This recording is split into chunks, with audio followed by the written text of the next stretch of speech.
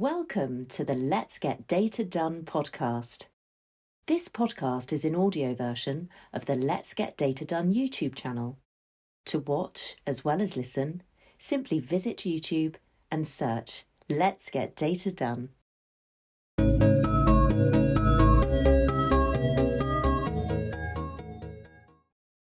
If you've watched or listened to episode 9, then you'll know that data capabilities are the keys for unlocking data value. That's because data capabilities are really just the things that every business needs to have or do in order to achieve its data goals. The last time I talked about 3 ways to define the data capabilities that your business needs, but it's also really important to know how much of each of those capabilities you need. The key question is, how strong do each of our data capabilities need to be? Now, many businesses, they just try and guess the answer to that question, and frankly, some businesses don't even do that, and that means that they end up investing more and more in that journey towards becoming data-driven without truly understanding what the destination is or if they're even on the right track. And that's the opposite of data-driven, which we call data-busy. And if that sounds like your business, let me tell you just one of the many reasons why that's a crazy situation to be in. So you're aiming to be data-driven, and the very first step you take is to guess driven? What happened to data driven? Start as you mean to go on and take a data driven approach to becoming data driven. Every organisation is of course unique, so it stands to reason that different organisations will need different strengths of data capability. Even when you look at businesses in the same sector, you're likely to find that the required mix of data capabilities is somewhat similar. The required strength of capabilities can be quite different. That's because, of course, each unique business has its own set of goals and budgets and situations and culture. But as well as the answer to the question of how strong do my data capabilities need to be, there's 2 other vital pieces of information, and they are how strong are my data capabilities today, and also how are we going to grow from our current strength to our target strength. Now, if you think about it, that gap between the current and target strength of your data capabilities, that really defines the journey that you need to go on to achieve your data goals. Once you've translated your business goals into data goals, and then translated those data goals into data capabilities, and finally worked out what it is you need to do to acquire those capabilities, you've really got the whole recipe for how your business is going to become truly data-driven.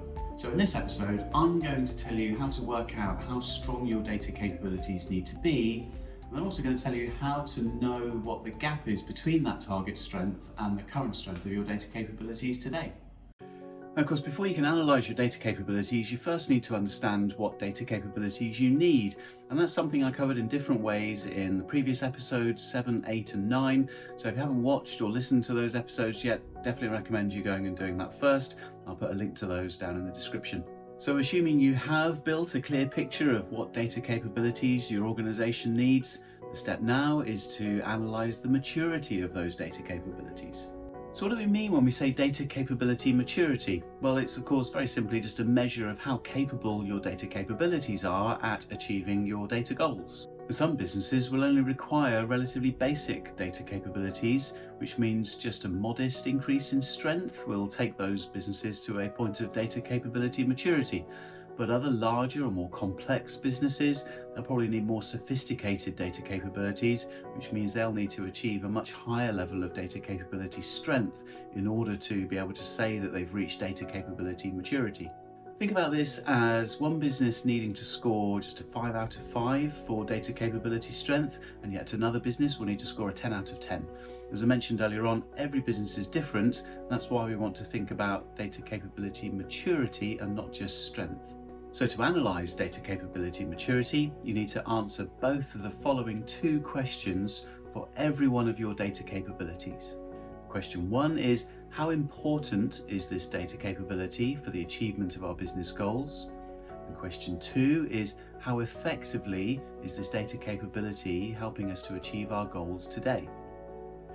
As you probably worked out already, these questions relate to 2 of the vital pieces of information I mentioned earlier in this episode, which are how strong do my data capabilities need to be, and also how strong are my data capabilities today.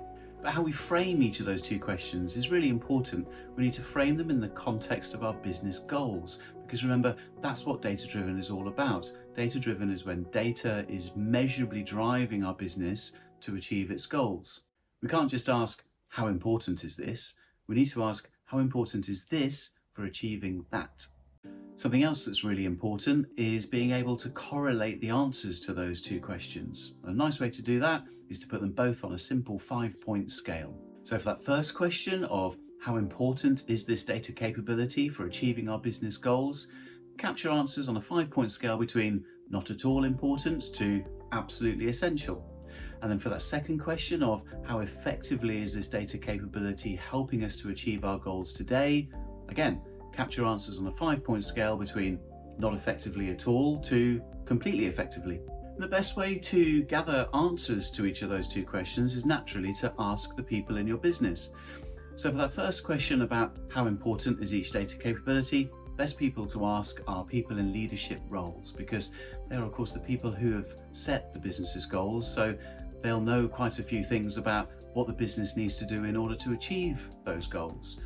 Then for that second question of how effectively our data capabilities performing today, the best people to ask is frankly anyone in the business, anyone who is working with data or trying to work with data. They're the people that we need to go and speak to and ask about how effectively is data helping you to do the things that we need to do to achieve the business's goals. It's right to think about this assessment process as broadly canvassing people in your business for answers to those two questions.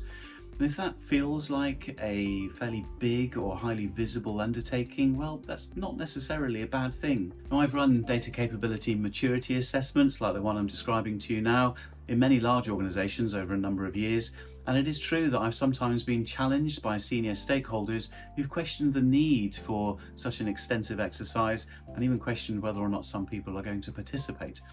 My answer to those kind of challenges is always the same. If you think this is going too far, or if you think people won't get involved, then that's actually telling you something about your data culture, and it's not telling you anything good. It suggests that this is even more necessary than you might have first thought. As you collect input from around your business about the current and target strength of your data capabilities, try and remember those 3 lenses of data capability that I mentioned in the previous episode, episode 9. I said that data capabilities exist in the form of defining what the data capability needs to deliver, and then operating the systems and the processes that will deliver that, and then finally measuring how well the data capability is performing. You want your data capability maturity assessment to not just show you how big that gap is between current and target strength, but also to show you what the capability gap is formed of. Is your business strong at defining what needs to be done, but then relatively weak at doing it? Or maybe measuring the ongoing performance of your data capabilities is your weak spot. Understanding these details is really important for interpreting what changes are required to close your data capability gap. So now I want to show you a really robust way of canvassing the people in your business and then producing an easy yet really effective data capability maturity assessment. And it's done by using the 4DDX framework. So here we are then, looking at 4DDX. Remember, you can get full access to 4DDX online, completely free of charge, simply by visiting 4ddx.app.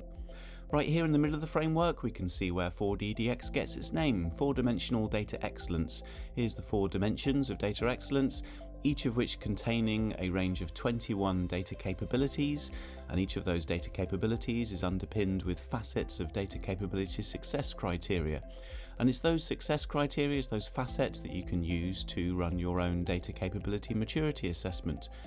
To do that, if you go and look in the bottom left-hand corner of 4DDX, you can see that there's a Google Sheets version. Now here we've got all of the information contained within the framework, but in a tabular format, of course, in a spreadsheet. You can see here, look, there's a note that says, use this spreadsheet version to produce manual data capability assessments. Open it by clicking on source. So if we do that, if you click on where it appears here as a spreadsheet, then you click on the source button, that'll open the 4DDX framework in Google Sheets. So here, as I mentioned, is all of the content of the framework. We've got all of the dimensions, and in column D, we've got a description of each of those 21 data capabilities. And next to it in column E, we have space to capture target data capability scores. There's a note there in the header reminding you about how to capture those scores on a 5-point scale. So how essential is each of those data capabilities, or how unnecessary are they seem to be to achieving the business's goals? So that's where you're going to do your target state analysis. And then here in column H, you've got each of those 140 facets of data capability. And next to it again in column I, you have space to capture facet level current state scores. So remember, we're capturing target state scores alongside data capabilities. How important are they for achieving the business's goals? And then for the current state assessment, you're asking the question, how effectively are we performing those capabilities? And that's where you refer to each of the facets there and ask that question. How effectively are we doing each of the things contained within that facet column? Now, once you've gathered your target and current state data capability scores, you can, of course, analyse those data in any way that you choose. But just to give you one example of how to do that, here we've got a report built in Looker based on the data in that spreadsheet, which provides an overall picture of data capability maturity, but then uses the 4DDX framework to break that overall picture down into, first of all, those 4 dimensions of data capability, then into each of the individual 21 data capabilities, and then further still into each of those 3 lenses of data capability, so defining, operating and measuring. And if you'd like to learn how to create analysis like this for your own business, simply follow the link that I'll put into the description of this episode. So in conclusion then, there's no need to rely simply on guesswork when it comes to implementing your data strategy. You can take a data-driven approach to becoming data-driven simply by analysing your data capability maturity to understand not just what data capabilities you need, but also how much strength you need in those capabilities, and also how much of a gap you need to close between the current strength and the target strength that you're looking for. If you'd like any more help in creating and implementing a successful data strategy, just head on over to datastrategy.how, and there you'll find a complete, comprehensive guide containing all the information you need to know. Last thing for me to say is, of course, I hope you found this episode useful. If you have, please like and subscribe, and if you click that bell icon, you'll be notified when I upload the next episode about how to get data done.